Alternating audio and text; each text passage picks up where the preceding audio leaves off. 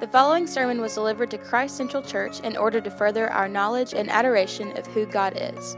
We pray that it displays the hope found in Christ and strengthens your faith in Him.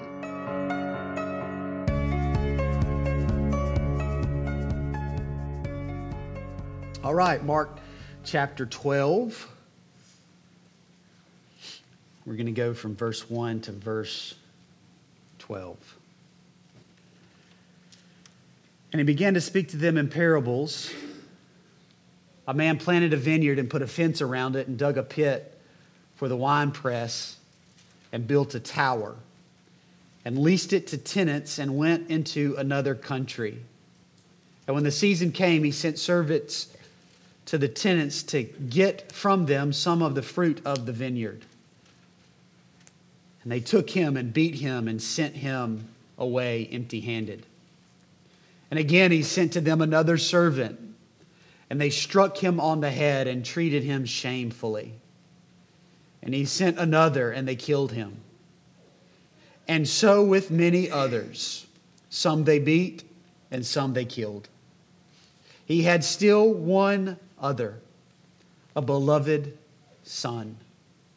Finally, he sent him to them, saying, "They will respect my son." But those tenants said to one another, "This is the heir. Come, let us kill him, and the inheritance will be ours." And they took him, and they killed him, and they threw him out of the vineyard. What will the owner of the vineyard do? He will come and destroy the tenants and give the vineyard to others. Have you not read this scripture? The stone that the builders rejected has become the cornerstone. This was the Lord's doing, and it is marvelous in our eyes. And they were seeking to arrest him, but feared the people, for they perceived that he had told the parable against them. So they left him, and they went away. Father, would you help us as we come to your word? Would you help us have clear understanding in our minds? Would our hearts be kindled to love Jesus more? Would we be moved to obedience? In Jesus' name we pray. Amen. Well, thank you, Jacob, for preaching last week. As we continue on this Wednesday before the Friday that Jesus is crucified. And it's a busy day for Jesus, one filled with much teaching. We saw last week as the religious leaders began to challenge Jesus' authority. By whose authority is he able to say these things? This parable that we find today comes right after that interaction. There is no break. We have a break and a chapter break. There is no break here. It's a continuation of Jesus talking to these religious leaders. There were, immediately following this exchange over authority, there were three parables that Jesus taught them. Mark and Luke only record one of the three. Matthew records the other two. And it is this one parable that is recorded by both Mark and Luke. It's important to understand the flow of what's taking place here and how this is all working together, because it informs us on who the them is in verse 1. And he began to speak to them in parables. You see that word and that used a lot in Mark, and you see it even a lot in Mark chapter 11. And sometimes the them are the disciples, sometimes the them are the crowds, sometimes the them are the religious leaders, sometimes the them is all of them. This them is, I believe, the religious leaders. The ones that had just engaged him in this question of by whose authority does he say and do these things. You see the flow in Mark chapter 11, verse 27.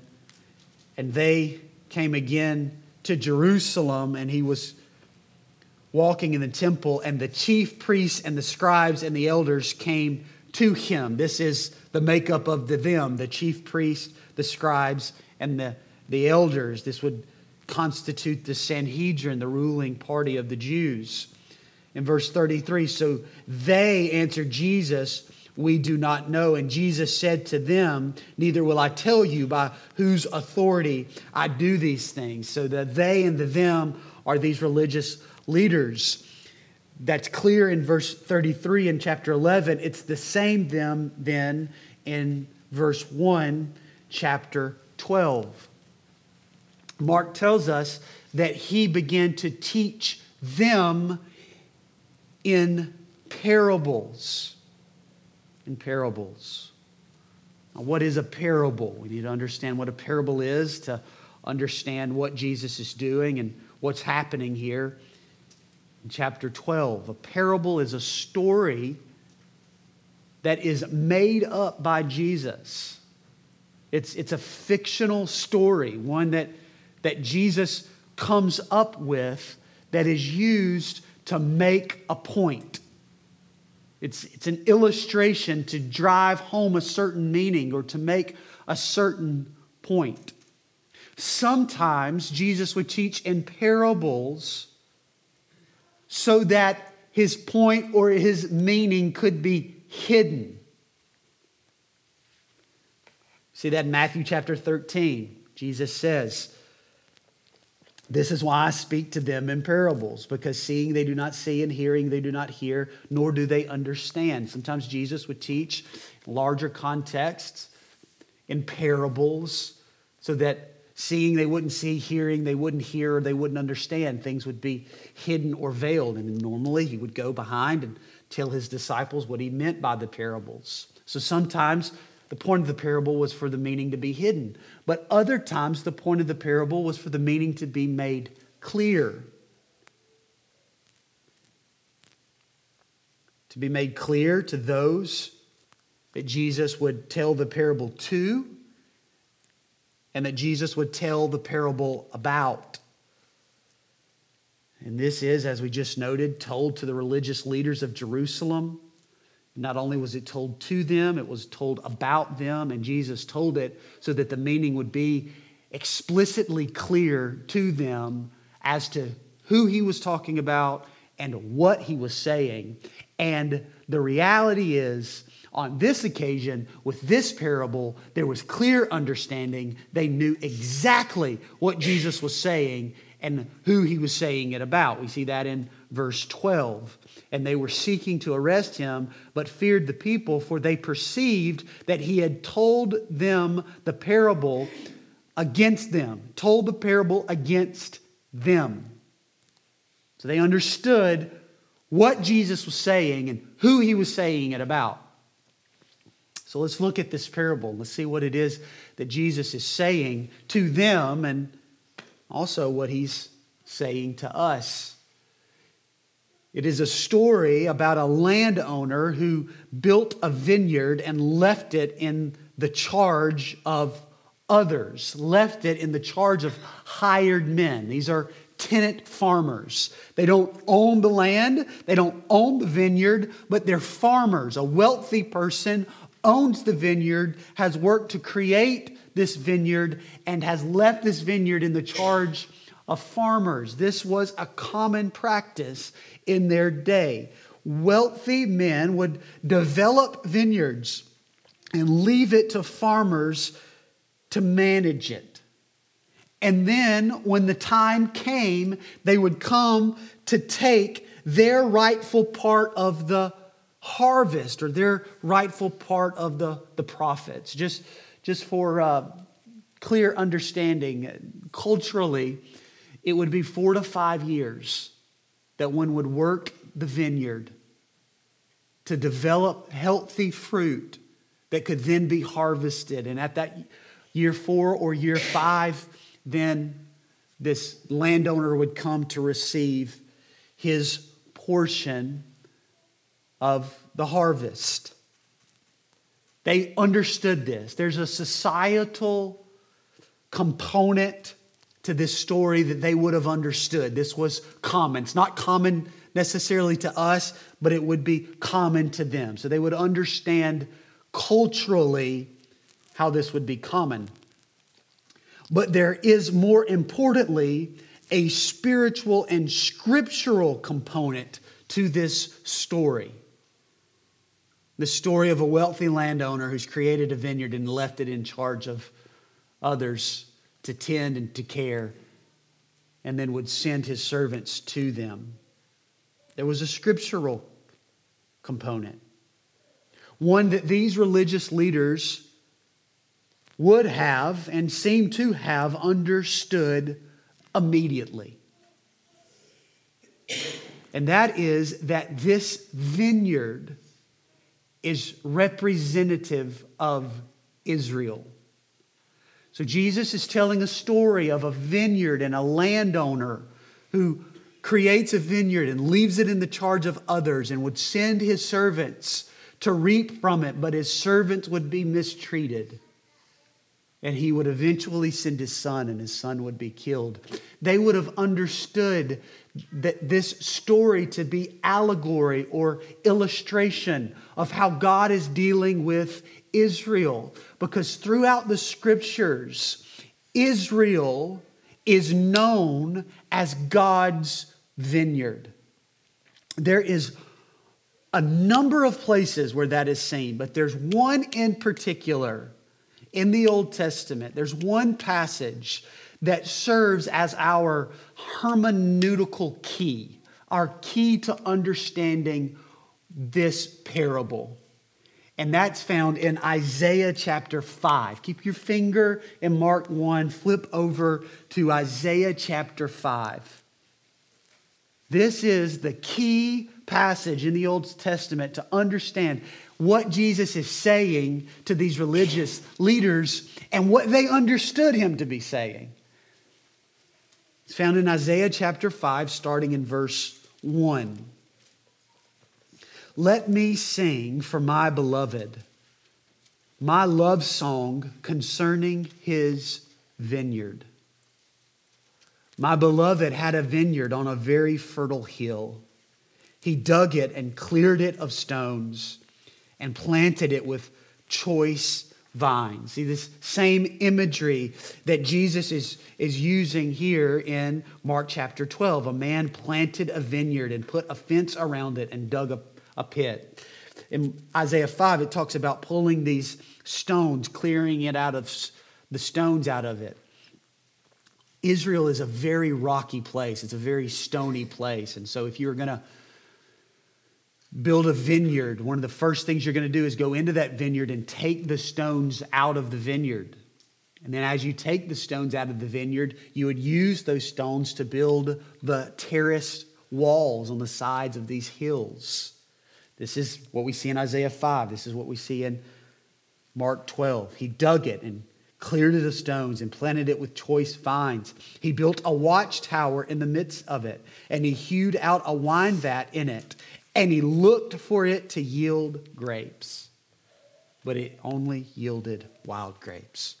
He looked for it to produce a good harvest, but it did not produce a good harvest.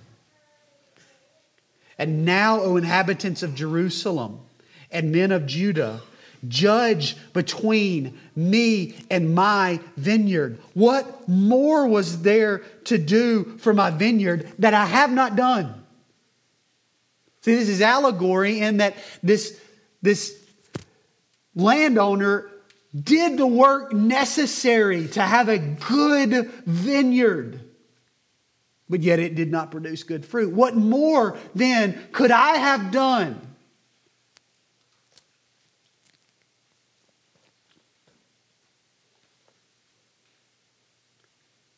When I look for it to yield grapes, why did it yield wild grapes?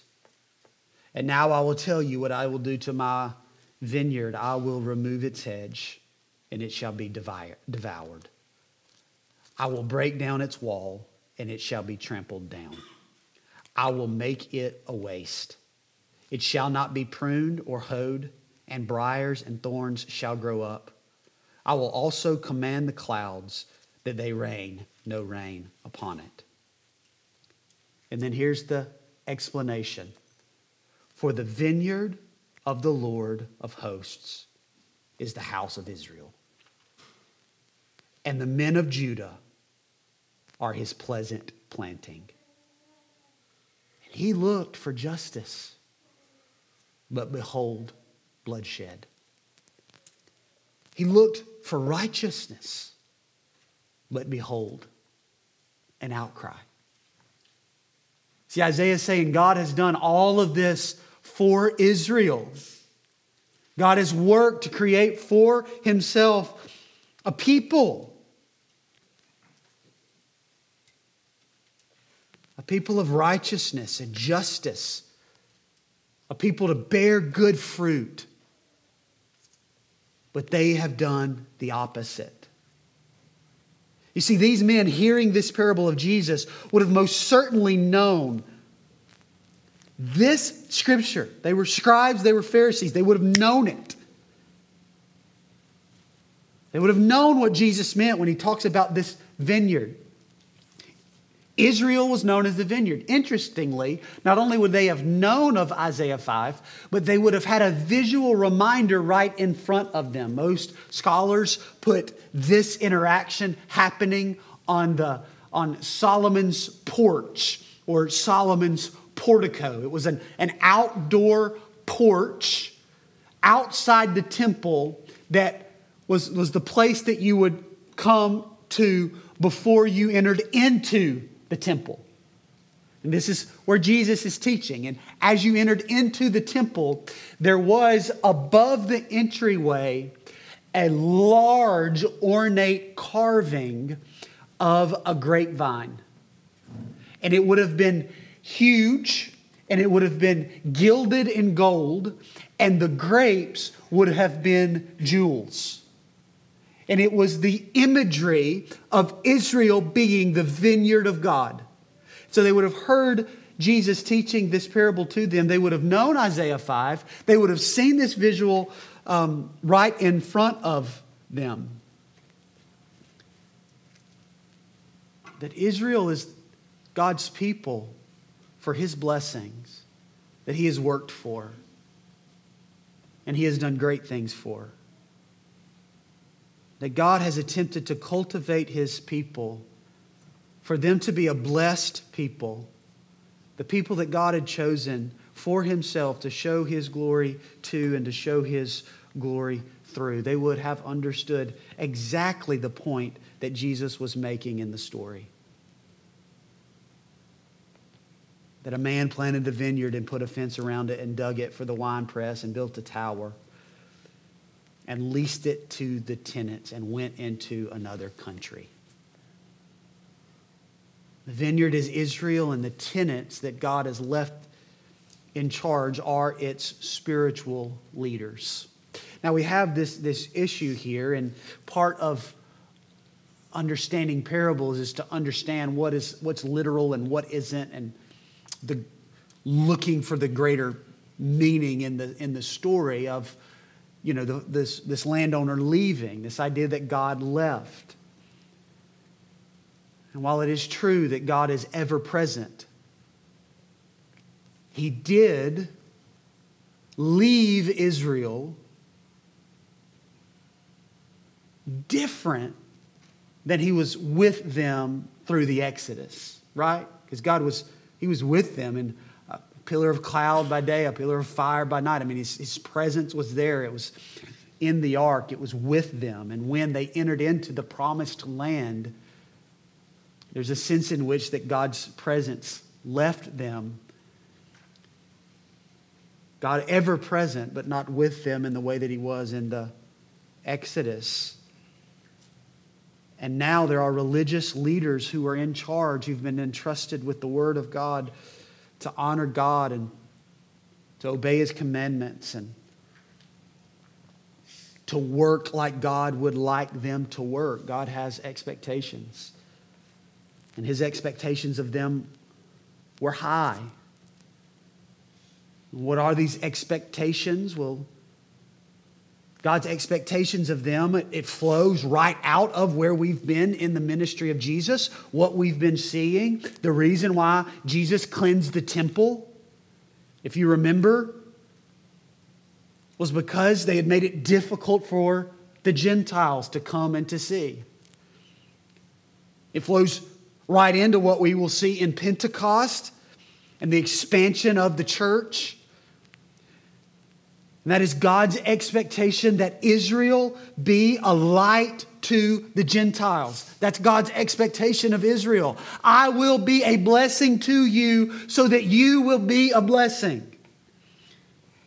This is the covenant of Abram in Genesis chapter 12, starting in verse 1. Now the Lord said to Abram, go from your country and from your kindred and from your father's house to the land that I will show you. This is the beginning of God's choosing of the people of Israel. This is the first mention of the vineyard, the place that they will go. Go from your country and from your kindred, from your father's house to the land that I will show you. And I will make of you a great nation. And I will bless you. And I will make your name great so that you will be a blessing. This is God's expectation. I will bless you, Israel, so that you will be a blessing. I will bless those who bless you, and him who dishonors you I will curse.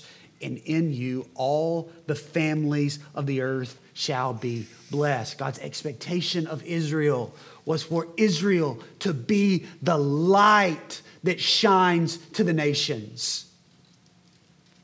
That God would bless them, and in his blessing of them, they would bless the nations. This is why Isaiah prophesied this of the coming Messiah in Isaiah 42, starting in verse 1. Behold, my servant whom I uphold, my chosen in whom my soul delights. I have put my spirit upon him. He will bring forth justice to the nations. He will not cry aloud or lift up his voice or make it heard in the street. A bruised reed he will not break, and a faintly burning wick he will not quench. He will faithfully bring forth justice. He will not grow faint or be discouraged till he has established justice in the earth. And the coastlands wait for his law. Thus says God, the Lord, who created the heavens and stretched them out, who spread out the earth and what comes from it, who gives breath to the people on it and spirit to those who walk in it. I am the Lord. I have called you in righteousness. I will take you by the hand and I will keep you. I will give you as a covenant for the people, a light for the nations. This was God's expectations of Israel. This was his expectation of his vineyard. This is Psalm 96. Starting in verse 1, oh, sing to the Lord a new song. Sing to the Lord all the earth.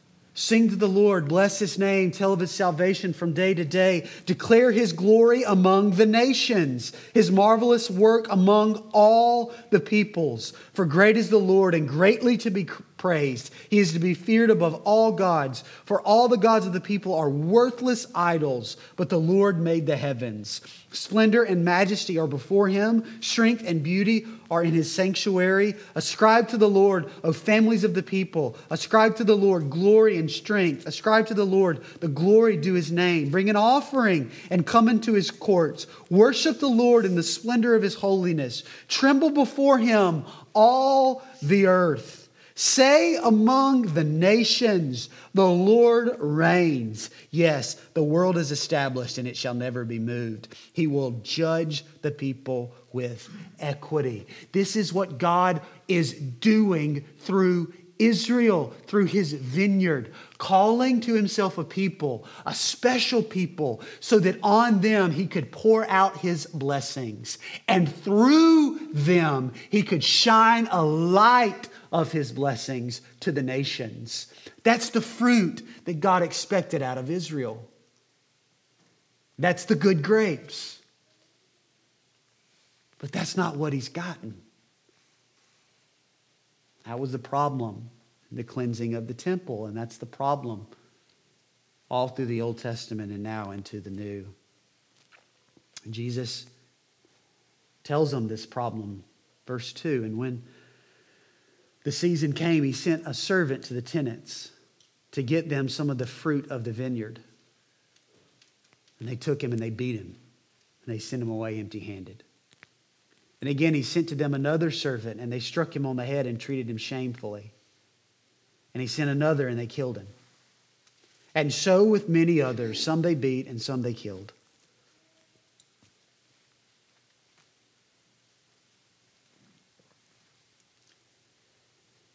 He had still one other, a beloved son. And finally he sent them to saying, they will respect my son. But those tenants they said to one another, this is the heir, come let us kill him, and the inheritance will be ours. And so they took him and they killed him, and they threw him out of the vineyard.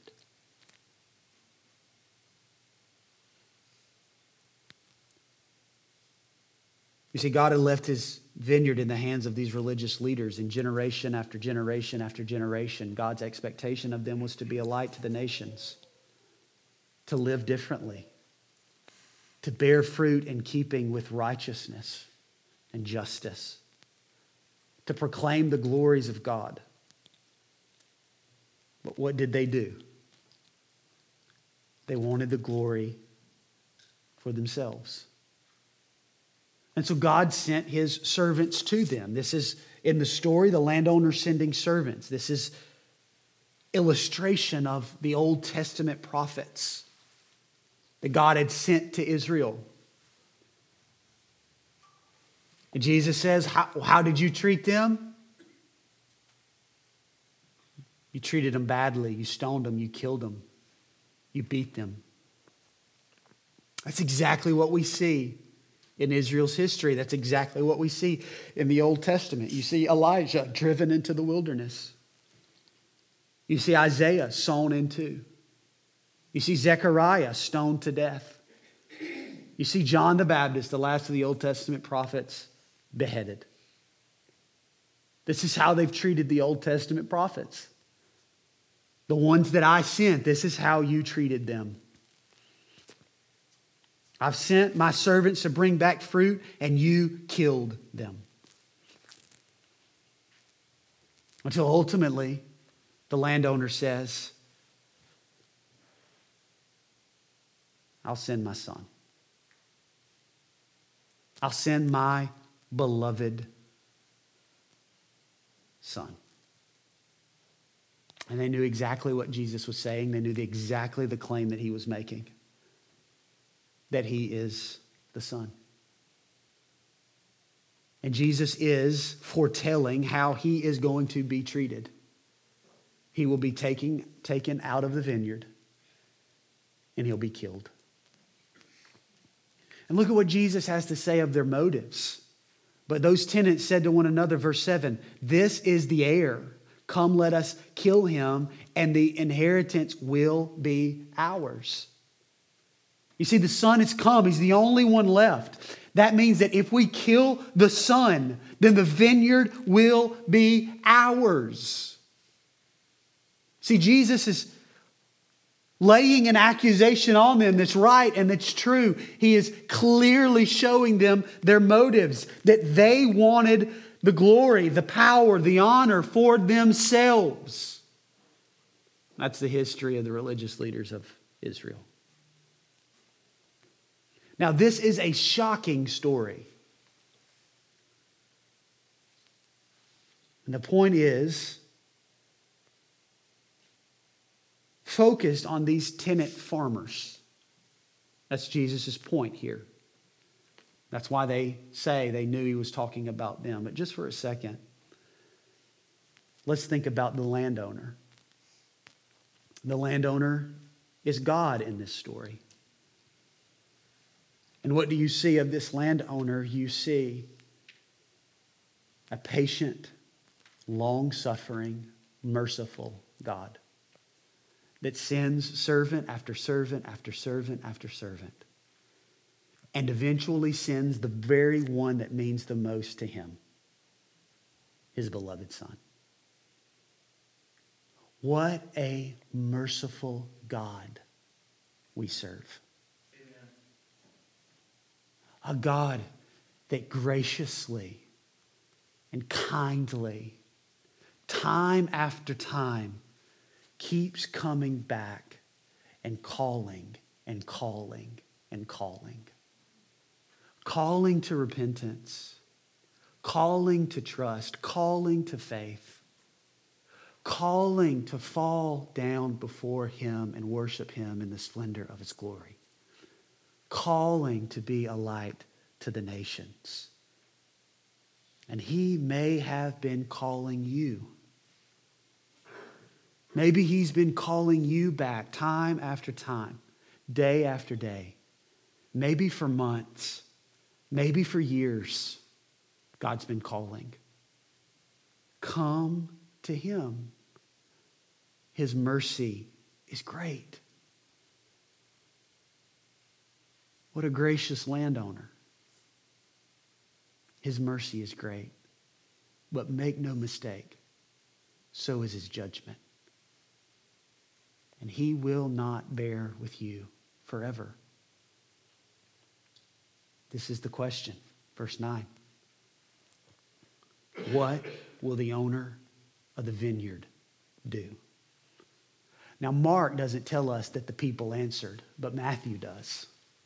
Matthew tells us in Matthew 21, verse 41, that they said to Him, they answered the question, He will put those wretches to a miserable death and let out the vineyard to other tenants who will give Him the fruits in their seasons. He will put those wretches to a wretched death. He'll kill them. Right? They're shocked. They're rightly shocked by this story. What's the landowner going to do? He's going to come. And when He comes, He's going to execute judgment for their actions. This is what Jesus says. He will come and destroy the tenants and give the vineyard to others.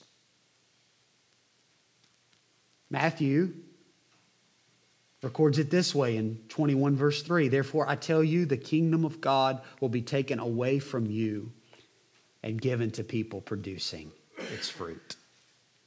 This parable is the story that was illustrated in the cursing of the fig tree.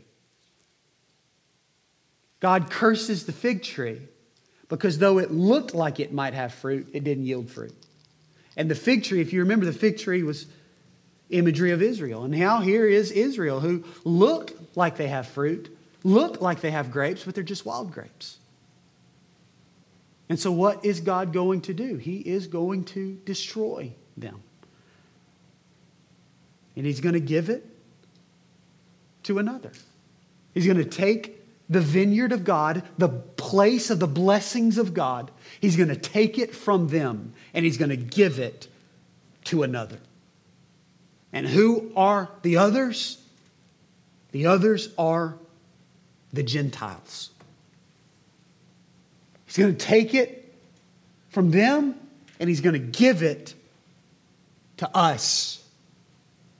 See, this is Jesus foreshadowing what God is getting ready to do through His church.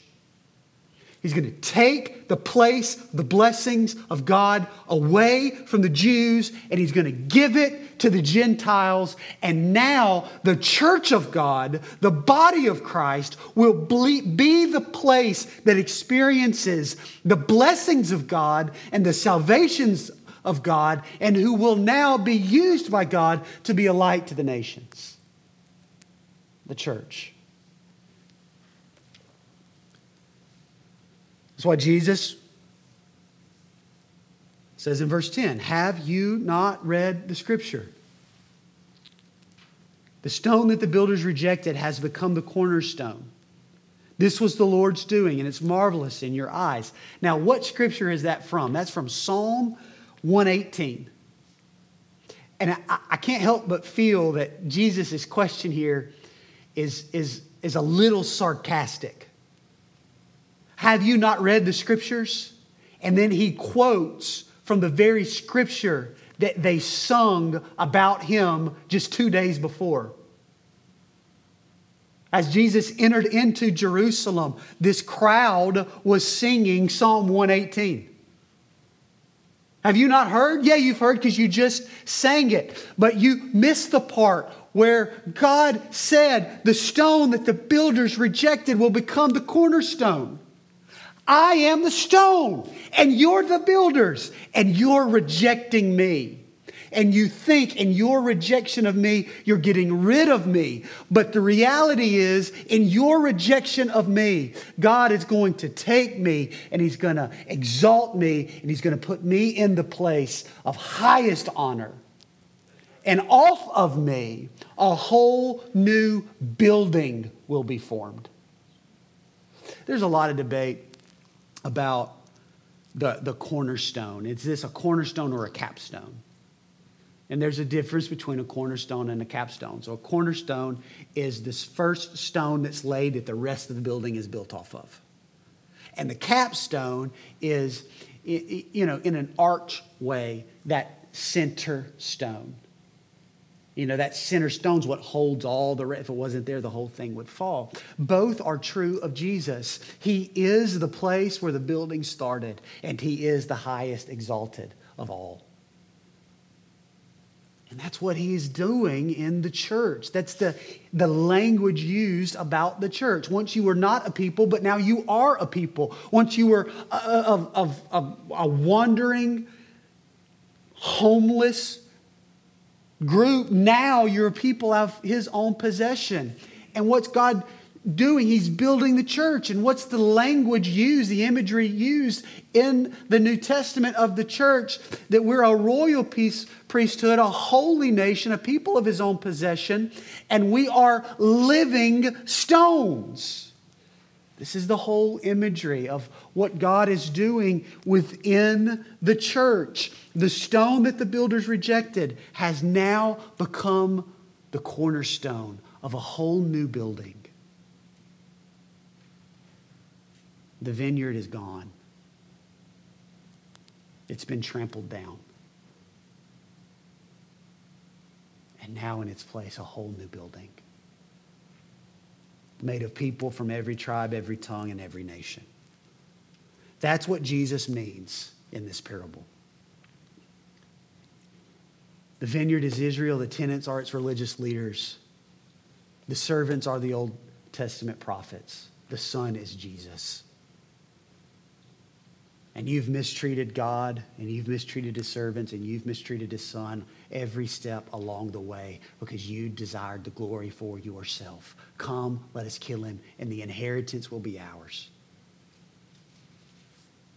But how is God going to respond? God is going to respond in great judgment to you.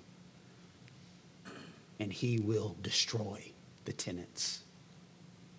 And He's going to give the vineyard to others. So what does this mean to us? It means that His church is now the vineyard. That is you and that is me. That God's purposes were never simply to have one nation, but to have all nations. And that's what God is doing in Christ Jesus, and that's what God is doing in the church. He is taking people from every nation, and He is grafting them into one nation. This is the language used in the New Testament.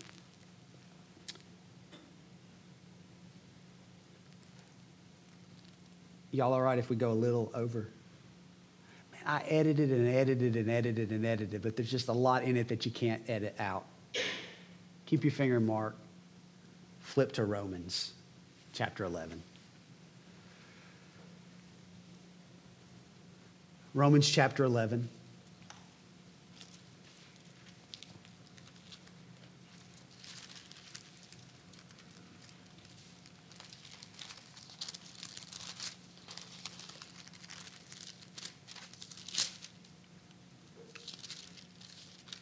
Paul asks this question. verse 1 and 2. I ask then, has God rejected his people? Who is this question about these people? This is the people of Israel. Has God rejected then, full stop, the people of Israel? By no means, Paul says. For I myself am an Israelite, a descendant of Abraham, a member of the tribe of Benjamin. God has not rejected his people whom he foreknew. Do you not know the scripture says of Elijah how he appeals to God against Israel? And we start there in those two verses. We're going to jump down to verse 11 because I don't want us to listen to this parable and come to a place of what's known as replacement theology. Because I believe it goes a step too far. We don't want to say that God is totally done with Israel, because he isn't. There are still, to this day, Jews who come to faith in Jesus Christ by God's grace. And we pray and we hope that every one of them do. But God has now dealt differently with them, in that now, not only is his blessings on Israel, but his blessings are on the whole world through the church. And that's Paul's greater point starting in verse 11. So I ask, did they stumble in order that they might fall? By no means. This is the stumbling over Jesus. By no means. Rather, through their trespass, salvation has come to the Gentiles, so as to make Israel jealous. Now, if their trespass, that's the trespass of the Israelites, their lack of faith, their stumbling over Jesus. Now, if their trespass means riches for the world, and if their failures mean riches for the Gentiles, how much more will their full inclusion mean? Now I'm speaking to you, Gentiles. Inasmuch then as I am an apostle to the Gentiles, I magnify my ministry in order somehow to make my fellow Jews jealous and thus save some of them. For if their rejection means the reconciliation of the world, what will their acceptance mean but life from the dead? If the dough offered as first fruits is holy, so is the whole lump. And the root is holy, and so are the branches holy. This is Paul saying, if Israel is made holy, and they were the first lump, if some of them are made holy, and they're the root, then everything is made holy. In other words, God isn't done yet saving Jews. He's not done. But if some of the branches were broken off, those who stumble, those religious leaders, if they were broken off, and you, although a wild olive shoot, were grafted in among the others, and now share in the nourishing root of the olive tree.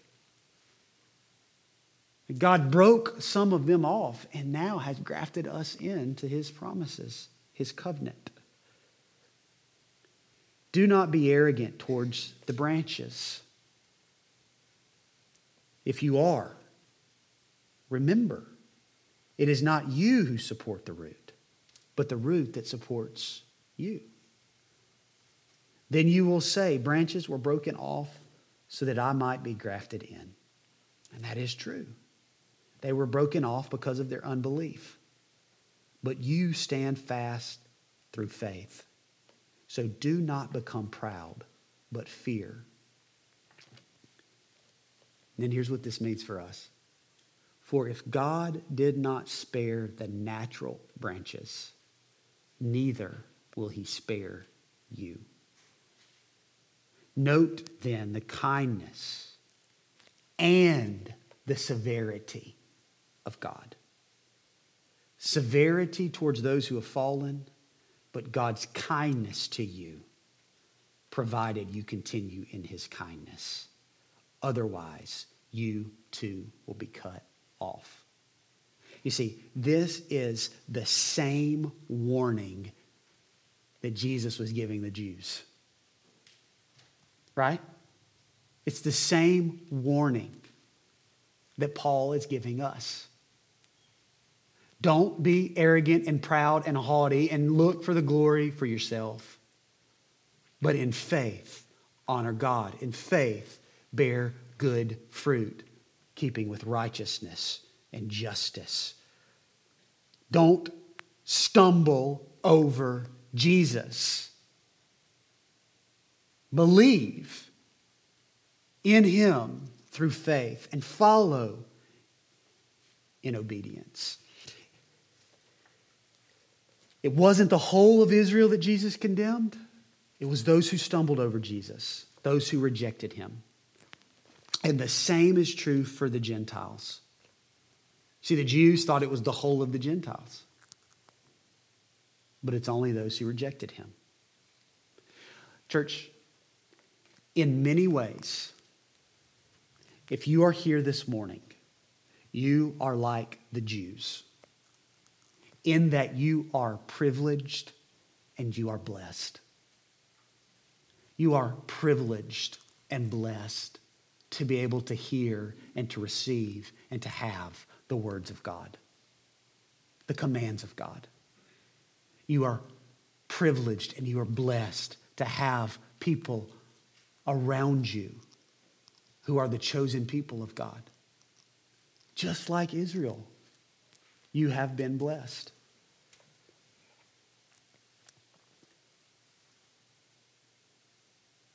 And God can use those blessings, the hearing of the word of God, to woo you to repentance. Do not harden your hearts towards him. Because just as his judgment was sure to these religious leaders, his judgment is sure to us if we reject him. We must come to faith in Jesus Christ. What's the application? The application is the same for those religious leaders as it is for us. Do not stumble over Jesus. Because in your stumbling over him, you will be crushed by him.